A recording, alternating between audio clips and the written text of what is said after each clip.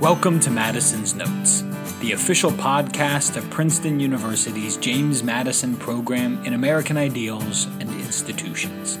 I'm your host, Nino Scalia. Our website is jmp.princeton.edu, and our Twitter handle is @MadisonProgram. It's great to have you with us. Hello and welcome back to Madison's Notes. We have a very special episode today in celebration of Constitution Day, as we dipped into the archives to bring you a recording of Judge Amy Coney Barrett's 2019 Walter F. Murphy Lecture on the Constitution as Our Story. We'll pick up with Professor Robert P. George's introduction of Judge Barrett, followed by Judge Barrett's lecture, and a brief conversation between Judge Barrett and Professor George.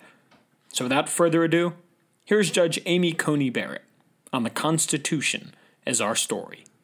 Enjoy. The Honorable Amy Coney Barrett is a member of the United States Court of Appeals for the Seventh Circuit. Before becoming a judge, she served on the faculty of the Law School of the University of Notre Dame, and she continues to teach there.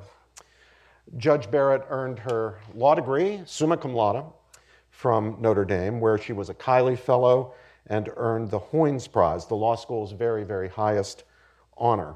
She also served as an executive director of the Notre Dame Law Review.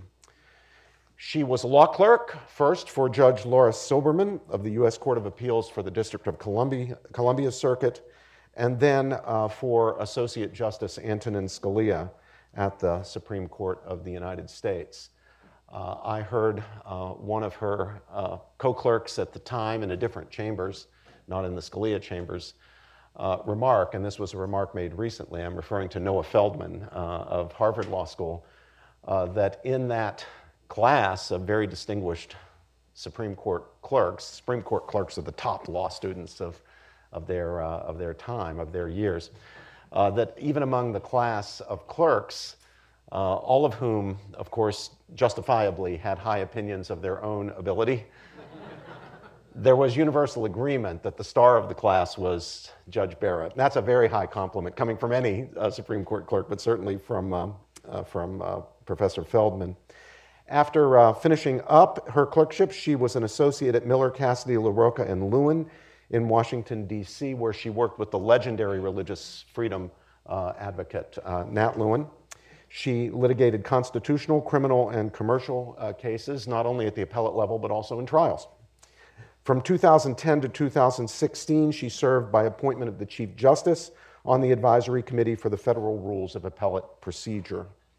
Judge Barrett is an active scholar. She has published in the areas of federal courts, constitutional law, and statutory interpretation, and her work has appeared in the leading law journals, including those of Columbia University, the University of Virginia, and the University of Texas. It's a very, very high honor, special privilege for the Madison program to honor as the 2019 Walter F.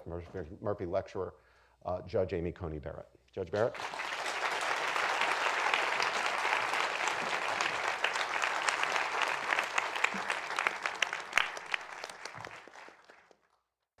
Thank you so much, Professor George, for the introduction.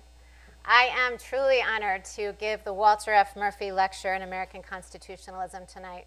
As Professor George said, we share an alma mater, and so while I did not know Professor Murphy, I have a special affection for him already. Because he was also a novelist, an author of fiction, my topic for tonight, I think, fits: the Constitution as our story. What I mean by that, by the Constitution as our story, is that the story of America's history, its pivotal moments, its triumphs, and its disgraces, can't be told without the Constitution. The Constitution's amendments are documentary evidence of the arc of American history, and arguments about the Constitution have figured prominently in most of the nation's great debates. That's true of slavery, of the Civil War and the Civil Rights Movement, the topics that might jump first to our minds, but it's also true of Western expansion, taxes, war, and contested elections, just to name a few of our pivotal moments. Because decisions of national consequence must fit within the terms of our national charter, the history of America is necessarily intertwined with the Constitution. There are many reasons why the Constitution is so central to our national identity. To begin with, we have the oldest written constitution in the world. Not every country has a codified constitution.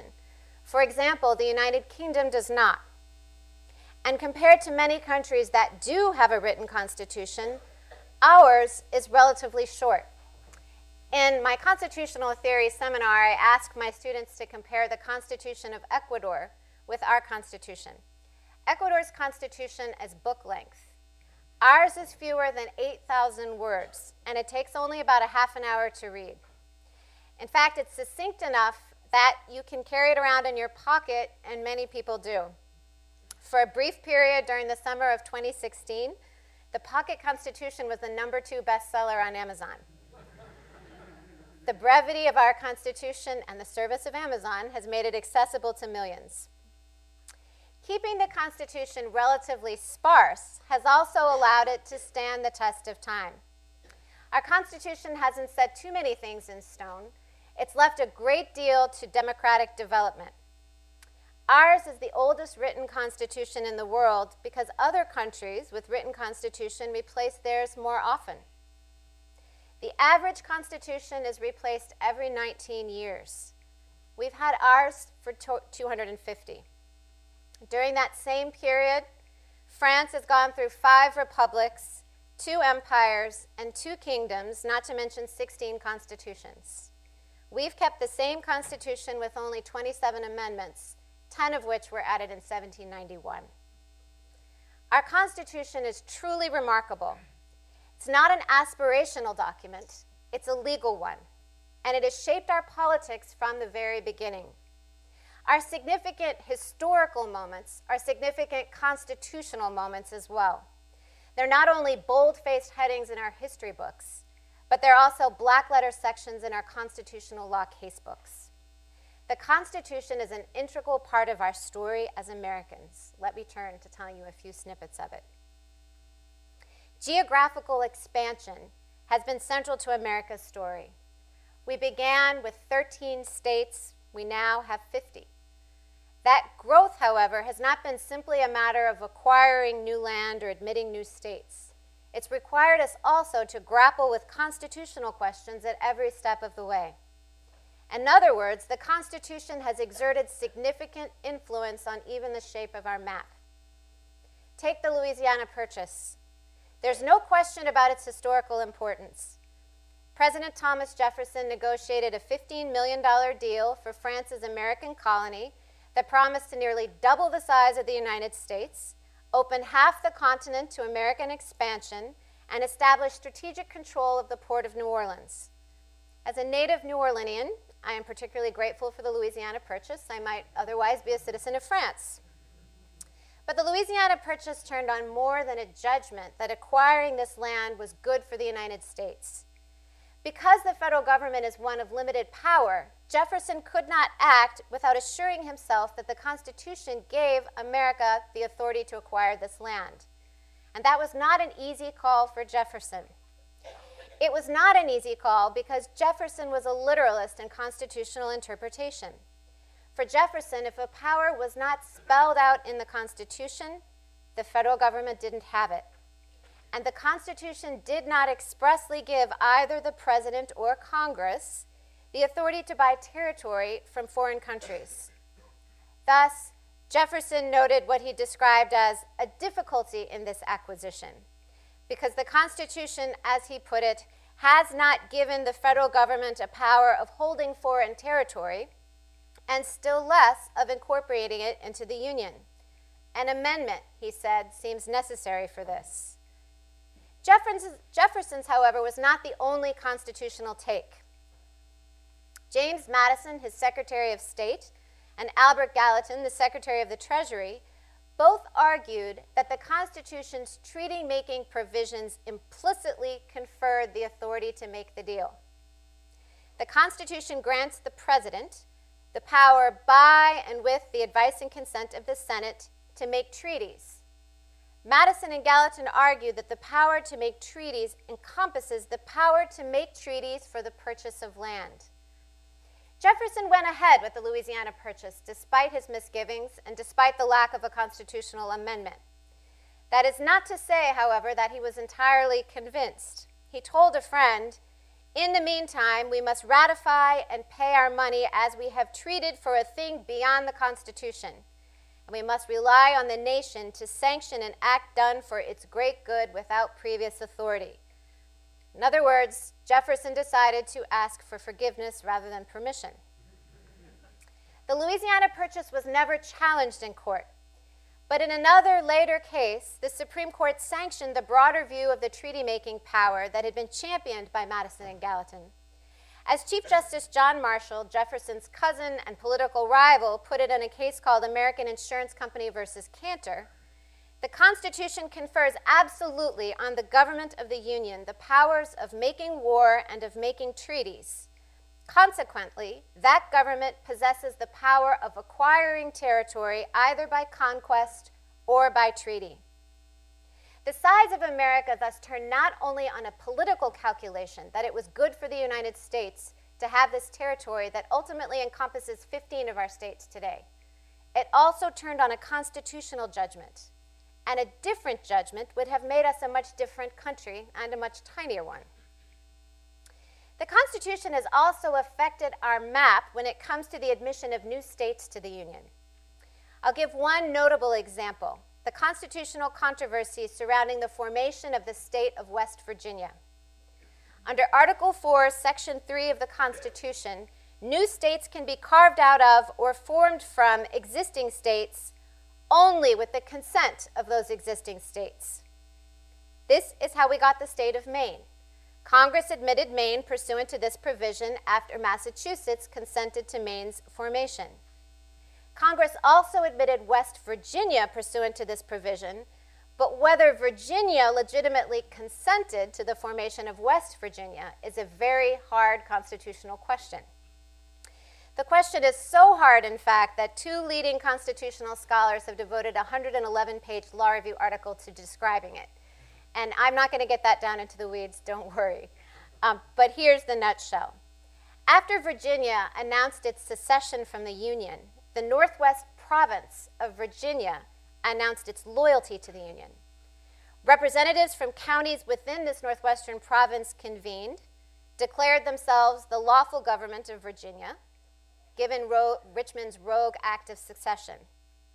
After declaring itself to be the lawful government of Virginia, it then gave Virginia's consent to the creation of West Virginia, which was comprised of exactly this northwestern breakaway province. Lincoln recognized the government as legitimate, and Congress did too. So Congress admitted the state of West Virginia, which immediately elected representatives and senators and sent them to Washington. One thing in this episode bears particular emphasis. Neither Lincoln nor Congress breezed over the constitutional question. On the contrary, both recognized it and grappled with it. Lincoln articulated his constitutional rationale for recognizing West Virginia, which derived from his view that secession itself was unconstitutional. And because secession itself was unconstitutional, those who were loyal to the Union in Virginia, that had declared themselves the Virginia government after the rogue act of secession on the part of Richmond, were its legitimate government. That was Lincoln's explanation. Congress, for its part, debated as well, 2 days in the House, 2 days in the Senate. If constitutional constraints didn't mean anything, if everything was all politics, they wouldn't be worth debating. It wouldn't have been worth the time to engage the question. Part of our Constitution's success is attributable to our elected officials' willingness to take it seriously. The examples of the Louisiana Territory and the state of West Virginia illustrate the Constitution's hand in drawing our map. What about our economy? The United States has one of the world's largest economies. In 2018, its GDP exceeded $20 trillion. What does the Constitution have to do with it? As political officials have made decisions that grow, direct, and regulate our economy, they have had to account for the Constitution's constraints. These constraints are not ones which those in other countries that are differently structured have had to deal. Manuel Lin Miranda's hit musical celebrates Alexander Hamilton, our first Secretary of the Treasury and the architect of the country's fledgling financial system. The Bank of the United States was his brainchild, and it was an important tool in getting our struggling economy off the ground at the beginning. It also occasioned one of the most heated constitutional debates in the founding era. Indeed, the bank debuted in the Washington presidency, and people were still debating its constitutionality when Andrew Jackson was president. The question was whether it was a congressional power grab of a power that belonged exclusively to the states who had chartered their own banks. When Hamilton introduced his proposal for a national bank, Jefferson and Madison, among others, objected that the Constitution did not give Congress the power to charter a national bank. Article 1 did not expressly give Congress this power, and in the absence of an express grant visible in the text, Congress didn't have it, they argued. You'll recognize the same argument from the debate about the Louisiana Purchase. Hamilton responded that the expressly conferred powers in Article 1 carried implied power with them. Article 1 does not only expressly grant powers, but it also expressly grants powers the authority to do whatever is necessary and proper to execute them. This is Hamilton's argument. It leaves, therefore, the criterion of what is constitutional and of what is not so. This criterion is the end to which the measure relates as a mean. If the end be clearly comprehended within any of the specified powers, and if the measure has an obvious relation to that end and is not forbidden by any particular provision of the Constitution, it may safely be deemed to be within the compass of the national authority. Article 1 gave Congress the power to collect taxes, regulate trade with foreign countries, regulate interstate commerce, and establishing a bank, Hamilton argued, legitimately served any of those ends. Washington was convinced, and he declined to veto the bill proposing the first national bank. Years later, when the Supreme Court addressed this question in the context of our second national bank, John Marshall echoed Hamilton's very words, really kind of almost word for word. The constitutional judgment that was made, first by Washington and Congress, responding to Hamilton's impassioned arguments, later in McCulloch versus Maryland by the Supreme Court, which adopted that same rationale, set the course for the scope of congressional power. Had Jefferson prevailed, our economy would look much different. The New Deal brought a flurry of economic legislation. Among other things, Congress regulated working conditions, set a minimum wage, and established a Social Security system. Each of these choices and many others prompted controversial constitutional debate. Here again, though, the question was where Congress got the authority to enact these measures. Congress does not have unlimited power in our system, in large part because curbing Congress's power leaves the states more room to act. The lived political experience of the 1930s and 40s involved a series of Supreme Court cases hammering out disagreements about the scope of Congress's power. In the end, these controversies were resolved in favor of broad power rather than the narrower power, just as it had in controversies over the national bank. Many of these cases involved the scope of the Commerce Clause, Congress's power to regulate commerce among the several states. That clause, the court concluded, does not simply encompass the power to regulate interstate transactions, but also permits Congress to regulate interstate activity with substantial effects upon interstate commerce. That's hugely significant for the scope of the commerce power. The debate about the scope of congressional power is not dead. It's one that we have seen quite recently. The fight over the Affordable Care Act was more than a debate about whether its health insurance system was good policy.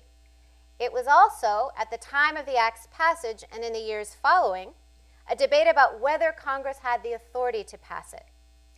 Boiled down, the question that got the most attention as a matter of the Constitution was whether Congress's power to regulate commerce encompassed the ability to require people to purchase health insurance. In the end, 5 justices said that it did not.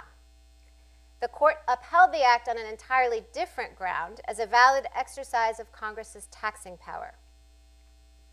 Let me shift gears from congressional power to individual rights.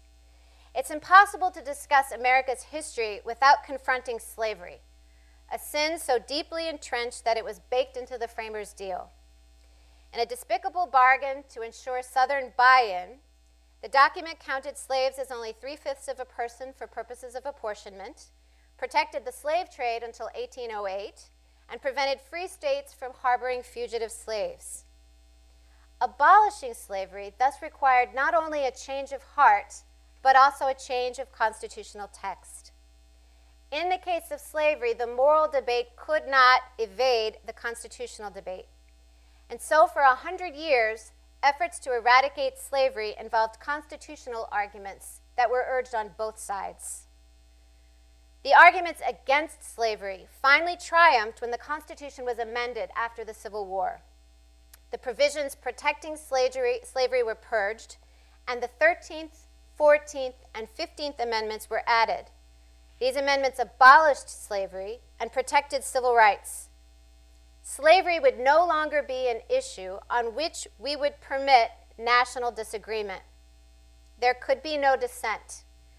Equal protection was enshrined in the Constitution's text once and for all, though living up to those words would be a different matter entirely. Indeed, living up to the promise of the Reconstruction Amendments put the Constitution center stage in the 20th century, when the Bill of Rights was incorporated against the states. Before that time, the Bill of Rights only applied against the federal government.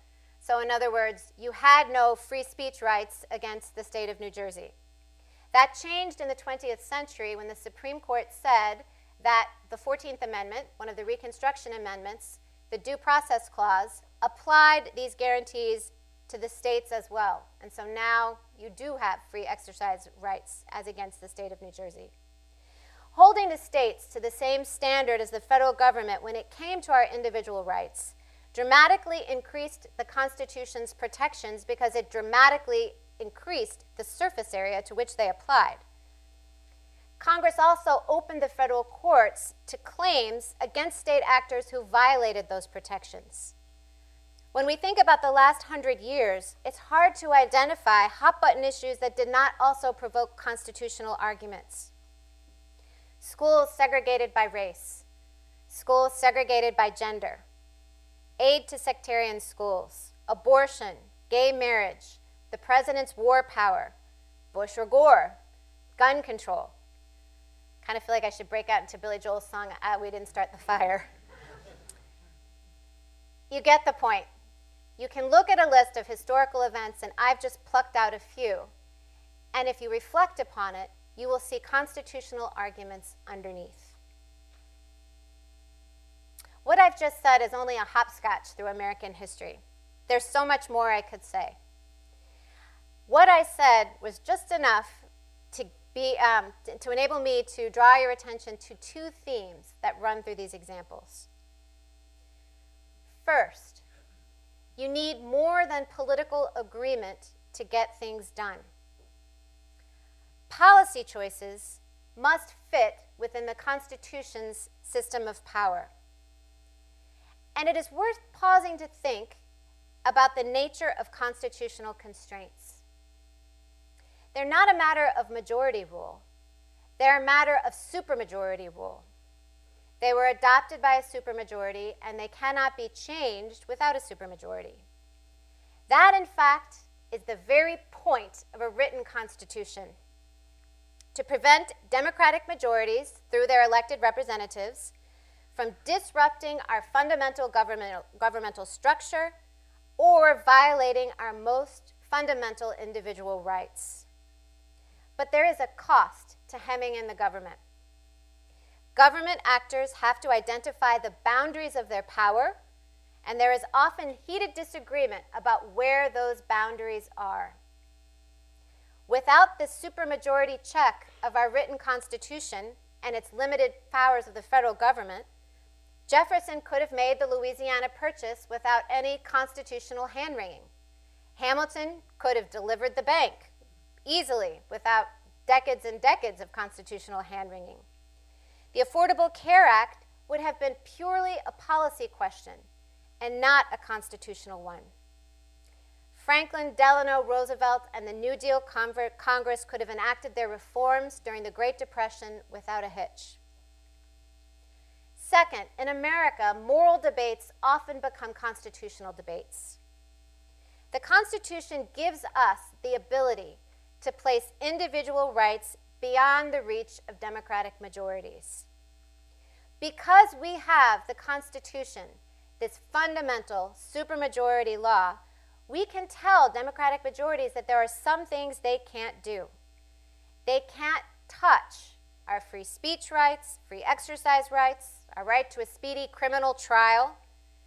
That is an awesome protection that our Constitution gives us, and we shouldn't give an inch on it.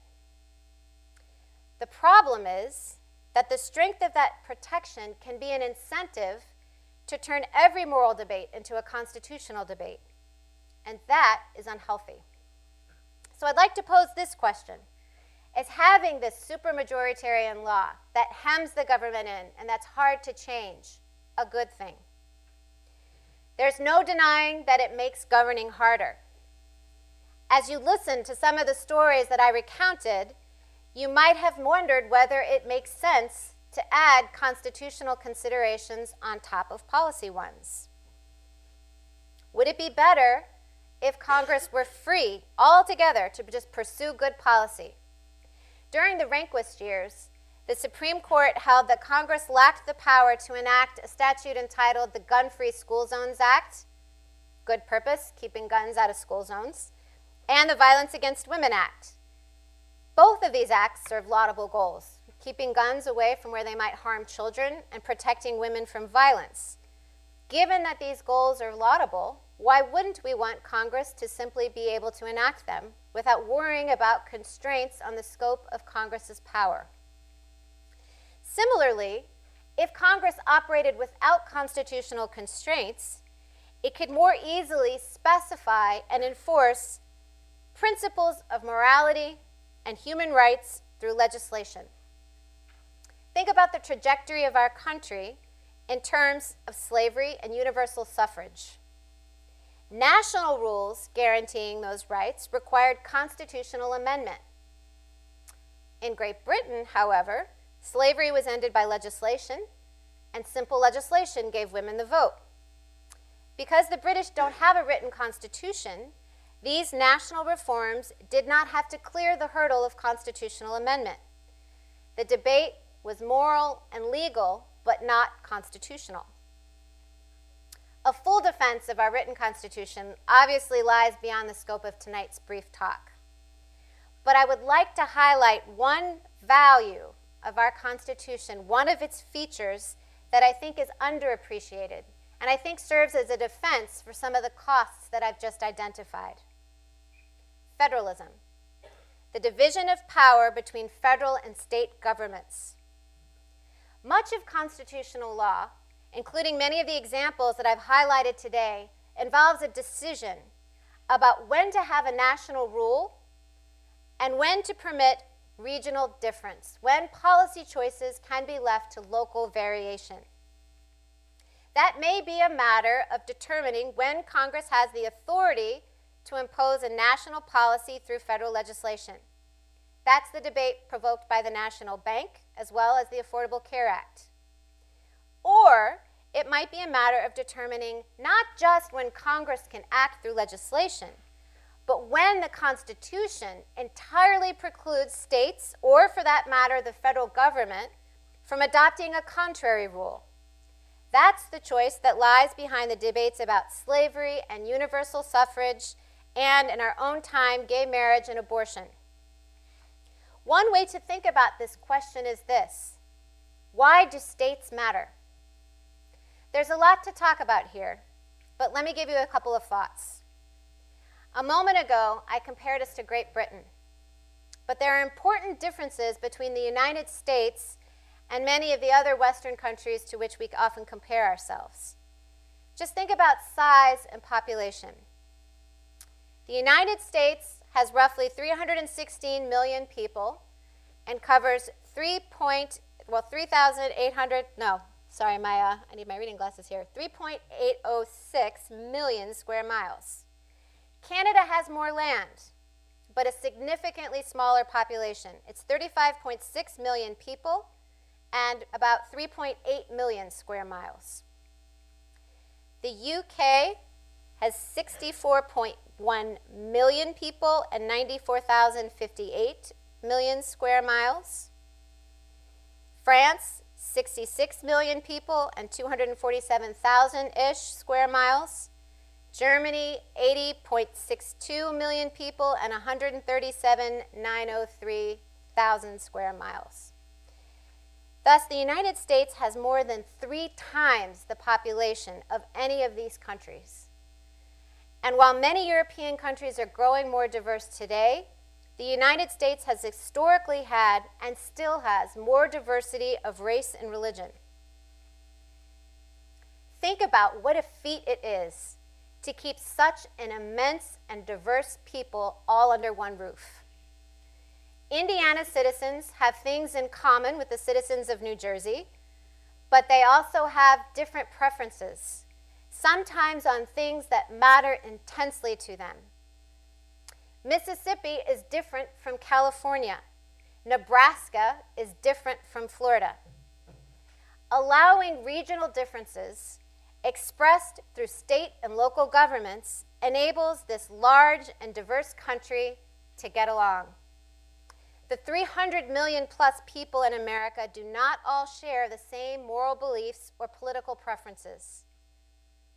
The trick lies in deciding when to allow regional differences and when we need a national rule. We are, after all, not simply 50 states, but also one country. There have to be some fundamental commitments that unite us. Some of the commitments that we have made have to do with the structure of our government. Others are about the rights that are non-negotiable in the United States of America.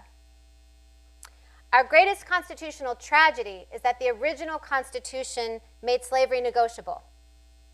The founding generation was incapable of agreeing on a national rule of abolition, and the Constitution permitted, indeed protected, Southern states in slavery.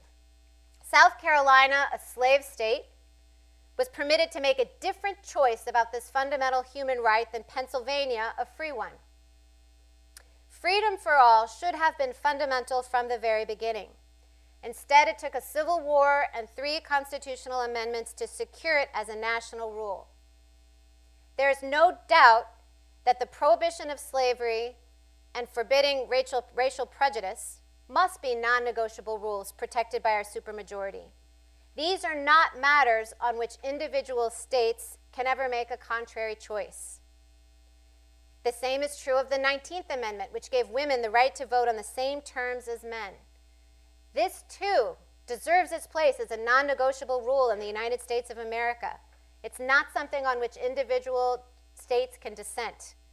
That commitment to equality is one that unites us as Americans. There are obviously many more guarantees in our Constitution that properly impose national rules reflective of fundamental commitments that we must share. But there are other commitments that ought not rank as immovable national rules, either because they're not sufficiently fundamental or they're not widely enough shared. Let me give you an example of a value of a moral commitment that failed as a constitutional rule: prohibition. The Constitution is difficult to amend. It's therefore somewhat surprising that twice the American people were able to amend the Constitution regarding the sale of alcohol. The 18th Amendment outlawed the sale, manufacture, or transportation of alcohol in the United States, but it lasted for only 13 years. The 21st Amendment allowed individual states to decide whether to be dry, but abandoned any attempt at a national rule. The 18th Amendment stands as a cautionary tale about the demand for national rules rather than local rules. We are a very large, very diverse country, and federalism, the division of power between state and national government, is one of the things that enables us to stick together as a nation. Constitutional rules leave no room for local disagreement, and they bar any ability to bring about change through Congress. For that reason, Americans ought to resist the temptation to resolve every moral and political question through the Constitution. It's easy to see the attraction of going that route when you're committed to a principle. If you are convinced that your position is right, it's hard to appreciate the value of disagreement. That was true of the temperance movement. Members of that movement were bent on making abstention from alcohol one of the things that unites us all as Americans.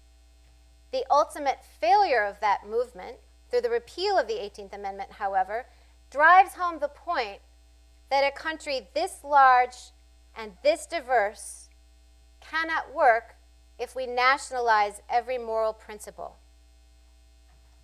The difficulty of amending the Constitution reflects the need to think hard and ensure supermajority buy-in before we hem in the decisions of Democratic majorities. Article 5, which prescribes the amendment process, is onerous. An amendment proposal requires a 2/3 vote in Congress or a convention called by 2/3 of the states. And then it must be ratified by 3/4 of the states to become part of the Constitution. The seriousness of that process reflects a reluctance to impose too many national rules that hem in the political decisions of Democratic majorities. To do that, a supermajority of the country must consent. I said earlier that Americans should resist the temptation to constitutionalize every moral and political issue. The difficulty of amending the Constitution checks the ability of Americans to do that. At least it checks the ability of Americans to do that by changing the constitutional text. Too often, then, Americans turn to the courts to check the preferences of their fellow citizens in ways that the existing Constitution does not permit. It's time, then, for me to turn to the role of the courts in our story. What is the role of the courts in our constitutional story? The courts are the caretakers of the Constitution. To be clear, they are not the only caretakers.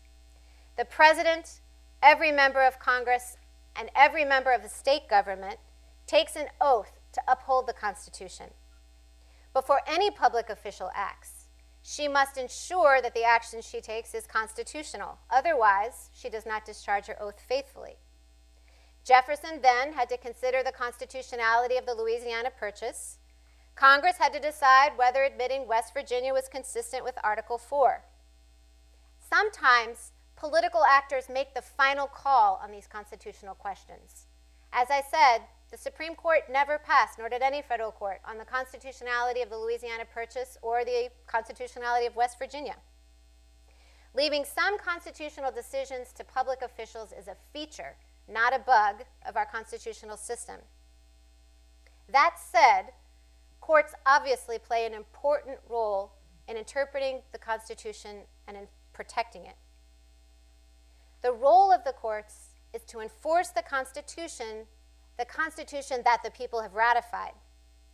The people have made their fundamental commitments express in constitutional text. And the meaning of that text is what the people understood it to mean at the time that it was ratified. Otherwise, committing something to text means very little. Rather than making a commitment immovable, which is the point of constitutional constraint, that commitment is slippery and subject to change. It is not the job of the courts to usher in constitutional change, either by relaxing existing constitutional constraints or by adding new ones. That job belongs to the people. George Washington said this: "The Constitution, which at any time exists, till changed by an explicit and authentic act of the whole people, is sacredly obligatory upon all. For courts to do otherwise and impose constitutional change on the people when there has been no explicit and authentic act violates the sovereignty they possess to make their own choices about self-governance. But when the people have made that choice, for example, when the people enshrined a commitment to free speech in the First Amendment, judges must hold them to it. This is the respect in which judges are caretakers of the Constitution. The Constitution is a supermajority law that hems in democratic majorities and prevents them from making political choices in the passion of the moment that would violate the more fundamental constitutional commitments that they have made. Judges protect those commitments through judicial review of governmental action." A well-known analogy that's used to illustrate the nature of judicial review is the story of Odysseus and the Sirens. Odysseus knew that he would be tempted by the song of the sirens, tempted to jump overboard to his death, in fact, to get close to them. Still, he wanted to hear the sirens' song, and so he instructed his crew to tie him to the mast of the ship and to resist his pleas to untie him, no matter how loudly he begged. That's judicial review. The founding generation, I'm one of Odysseus' crew. The founding generation knew that democracy was dangerous, just as the sirens are dangerous. But, like Odysseus, they embraced the journey and took precautions. Democratic majorities are sometimes tempted to violate rights. They may want to silence offensive speech. They may find it irresistible to trample civil rights in times of a national security crisis. Judges, like Odysseus' crew, serve as a check.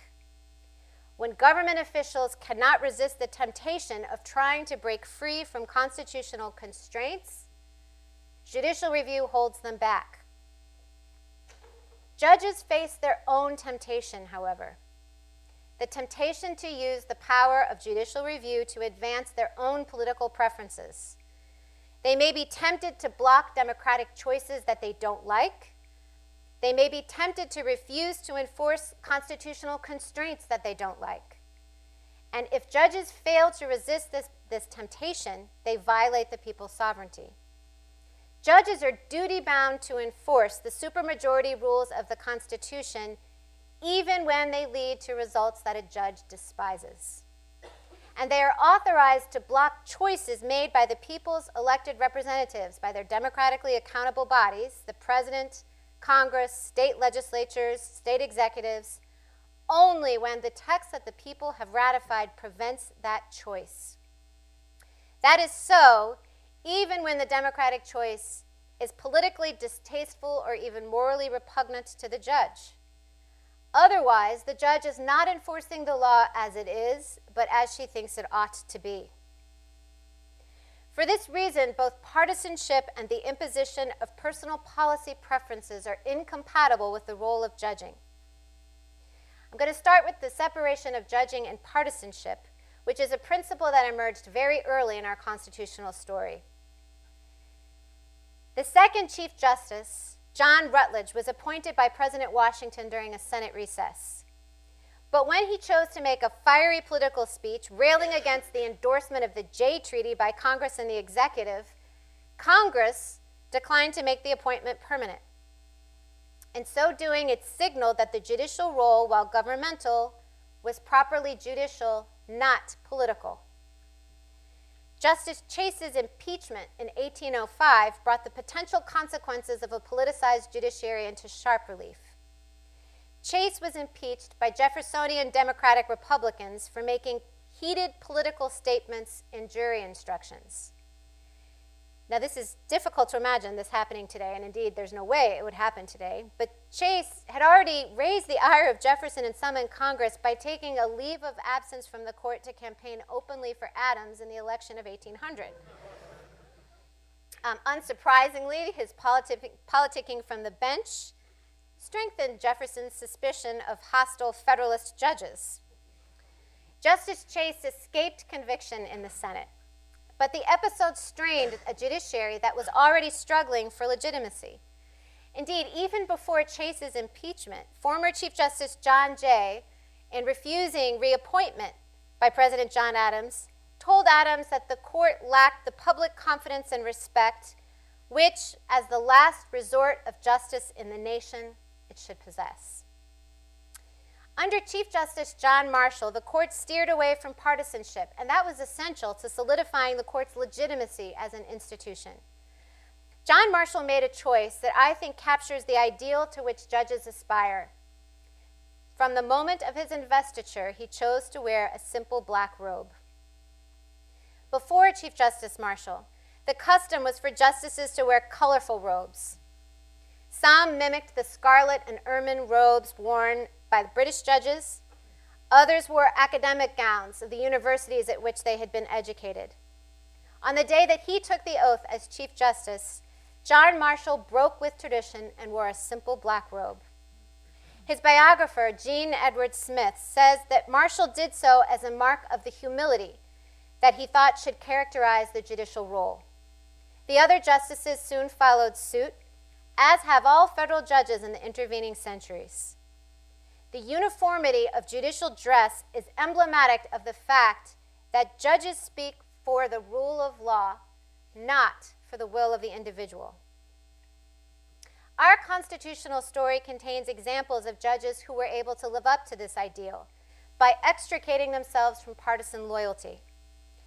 For example, in the notorious case Korematsu, Justices Jackson and Murphy, who were both Roosevelt's appointees, dissented from the majority's holding that the Roosevelt administration's Japanese internment policy was constitutional.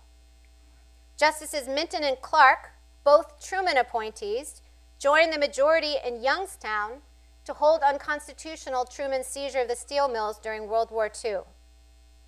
These examples reflect the independence of the judicial branch. And indeed, no judge whom I know considers himself or herself an agent of the president who appointed him. To my mind, the greatest risk for a judge is not loyalty to a president or to a political party, but to the judge's own preferences. That is what judges must fiercely guard against. As Justice Scalia used to say, something is wrong with a judge if his constitutional decisions always coincide with his policy views. No one who is being honest with himself, and I say this not just as a judge, I say this to everyone in the room, none of us is honest with ourselves if we think that we can look in the Constitution and have mirrored back a document that perfectly reflects our own preferences. And in this very large and very diverse country of ours, it is certainly true that no judge and none of us is going to like the democratic choices that are made by his fellow Americans all of the time. All of us will sometimes be in dissent. But not liking choices made by our fellow Americans does not make them unconstitutional. And if the Constitution never leads a judge to a result that she doesn't like, she is not an honest interpreter. For example, a judge's view about the constitutionality of the Affordable Care Act should not turn on whether he or she thinks that the act is good or bad policy. The constitutionality of the Affordable Care Act, the judgment the judge makes about that, should turn on whether the Constitution permits or forbids it. A judge's role is properly above the political fray, with a duty to the law before personal or political loyalties. In light of the temptation that judges face, it is essential that judges possess both courage and self-control. Courage, so that they can hold democratic majorities to the fundamental commitments of the Constitution, even when doing so is unpopular. Self-control, so that they can resist the temptation to impose their personal preferences on democratic majorities. And I should add, wisdom to know the difference. As the great Judge Learned Hand observed, in our country, we have always been extremely jealous of mixing the different processes of government, especially that of making law, with that of saying what it is after it has been made. Learned Hand was right. This separation protects the judicial and democratic branches of government from each other, ensuring that each adheres to its prescribed role. Key to the success of this system is the independence of judges themselves and their placement of the law before their personal and political priorities. That is the standard to which judges should hold themselves. I will conclude with words from Benjamin Franklin. After the Constitution's ratification, Franklin observed, "Our new Constitution is now established. Everything seems to promise that it will be durable, but in this world, nothing is certain except death and taxes." Just as the success of our Constitution was not guaranteed at the outset, its continued success is not guaranteed now.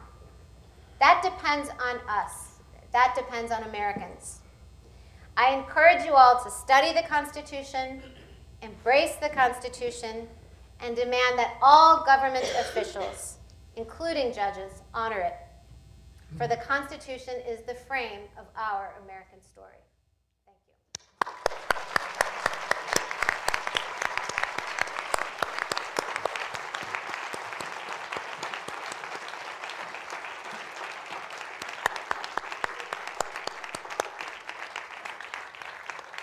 Thank you very much, Judge Barrett. So Judge Barrett and I are going to chat for just a few minutes, and then we'll have a few minutes when we're finished with that to open the floor for a general discussion. I was struck, Judge Barrett, by the complexity of the Constitution as America's story, the complexity of the story. And I can't help observing that one complexity that was brought to my mind was when you noted that there were two Roosevelt judicial appointees, Supreme Court appointees, who stood up against the Roosevelt administration for the civil rights of the Japanese and Japanese Americans who were so unjustly interred during the war. Part of the complexity of that story that's really worth bearing in mind is that the three Roosevelt appointees who were always regarded and to this day are celebrated as the great civil libertarian appointees of President Roosevelt were on the other side upholding the internment of the Japanese. I'm speaking of William O. Douglas, Felix Frankfurter, and Hugo Black. What a complex story. If I would mention those three names, ordinarily, people who knew anything about American constitutional history would think, oh yes, the three great civil libertarian justices appointed by President Roosevelt. But our story is more complex than that. And to add to the complexity, just with that one case, who requested the internment of the Japanese? What public official said that the federal government should create the program? Earl Warren. Earl Warren. Earl Warren. The very judge, the Chief Justice, who handed down the great civil rights decision in Brown against Board of Education. And then to make it even more complex, what public figure opposed the internment of the Japanese? J. Edgar Hoover. The great villain. The great villain.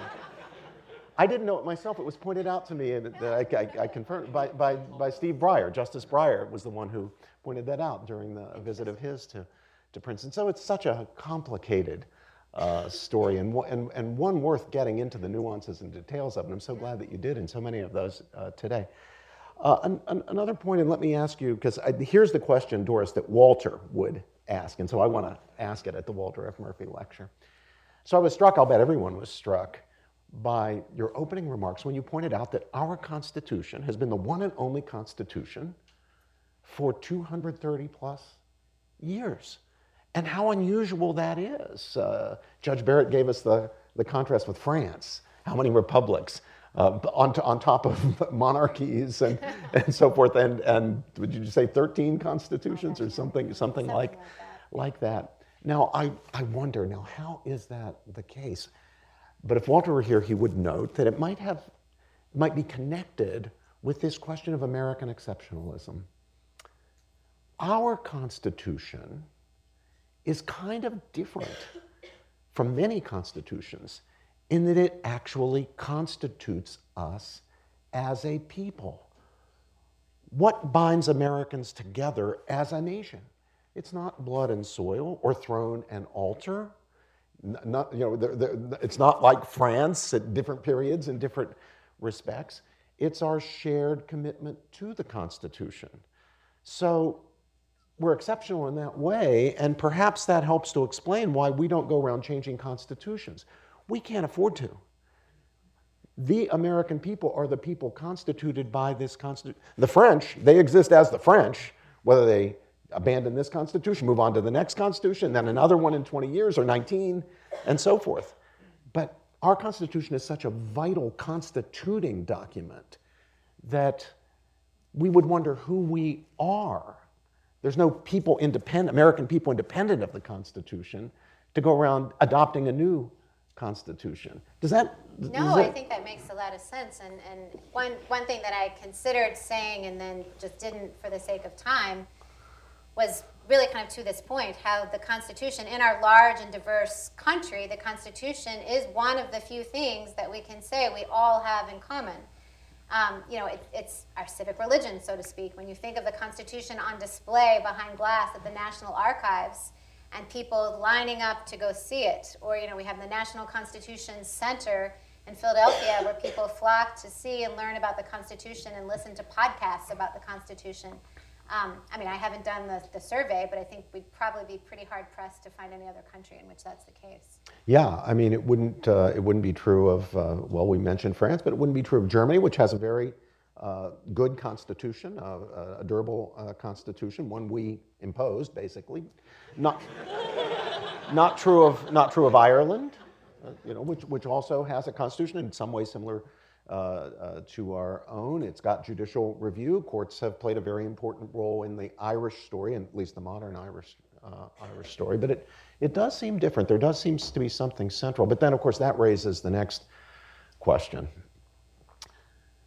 The agreement that binds us together, that Constitution, has some substantive content. But as you pointed out, even from the very beginning, it did not include agreement on something as fundamental as whether human beings can own and exploit other human beings. It's a thin and largely procedural agreement. So the question becomes, is something that thin and mainly procedural as opposed to substantive enough to keep a people together as a people in the long run? When that's the thing you've got, it's not blood and soil, it's not throne and altar. It's this constituting set of principles enshrined in a document, mainly procedural. Is that enough? Or at times of strain, we blow apart. Now, we almost lost it in the Civil War because we couldn't hold it together, even that thin level of agreement. But we did. At great cost and blood and treasure that Professor Gelzo could tell us all about. I believe Professor McPherson said 750,000 deaths in a country with a much smaller population than ours. And now, of course, we're so polarized on so many profound moral issues. Issues that both sides regard as human rights issues.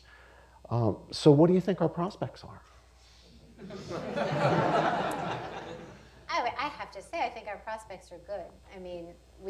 The Constitution has endured for nearly 250 years at this point. We are American people, and it was constitutional arguments. The Civil War is complex, and I'm not a Civil War historian, but the part of the arguments, part of Lincoln's rationale was constitutional, that it was unconstitutional to secede. He didn't want to say or concede that the South could just leave. It survived. I think it's very significant that the Constitution survived the Civil War and that we still have it. I do think as I said at the end of the talk, that it requires a commitment to constitutionalism. I mean, if we start throwing it aside, if we start saying that you can make expedient decisions, I was in visit, I will not name the country shall be nameless, but I was in another country with a constitution that is written and more recent than ours, but clearly not as robust. At the time that I was there, the president of this country was making some policy decisions that just had to do with roads and highways. I mean, it wasn't anything controversial, but he clearly lacked the power to do it. All the people were rejoicing in it, though, because they were getting some good roads and highways. So they were really happy with the policy. And I said, don't you care that, he clearly doesn't have the authority to do this, that it was supposed to go through a different procedural process, and they didn't. I think if we got to that point and we welcomed our public officials flouting constitutional constraints for the sake of popular political ends, then I don't know if it would last, because we need something to bind us together with the diversity that exists. Well, there you have it. Judge Amy Coney Barrett on the Constitution as our story. I went ahead and put a link to the lecture in the show notes so you can watch the lecture and hear the question and answer session from the live audience we had back in 2019. It was such an honor to have Judge Barrett with us at the Madison program. I think I speak for all who know Judge Barrett when I say that not only is she an impressive jurist and legal mind, but she's an even more impressive person. We'll go ahead and bring things to a close there. I hope you all have an excellent Constitution Day, and I hope to have you back with us next time, here on Madison's Notes.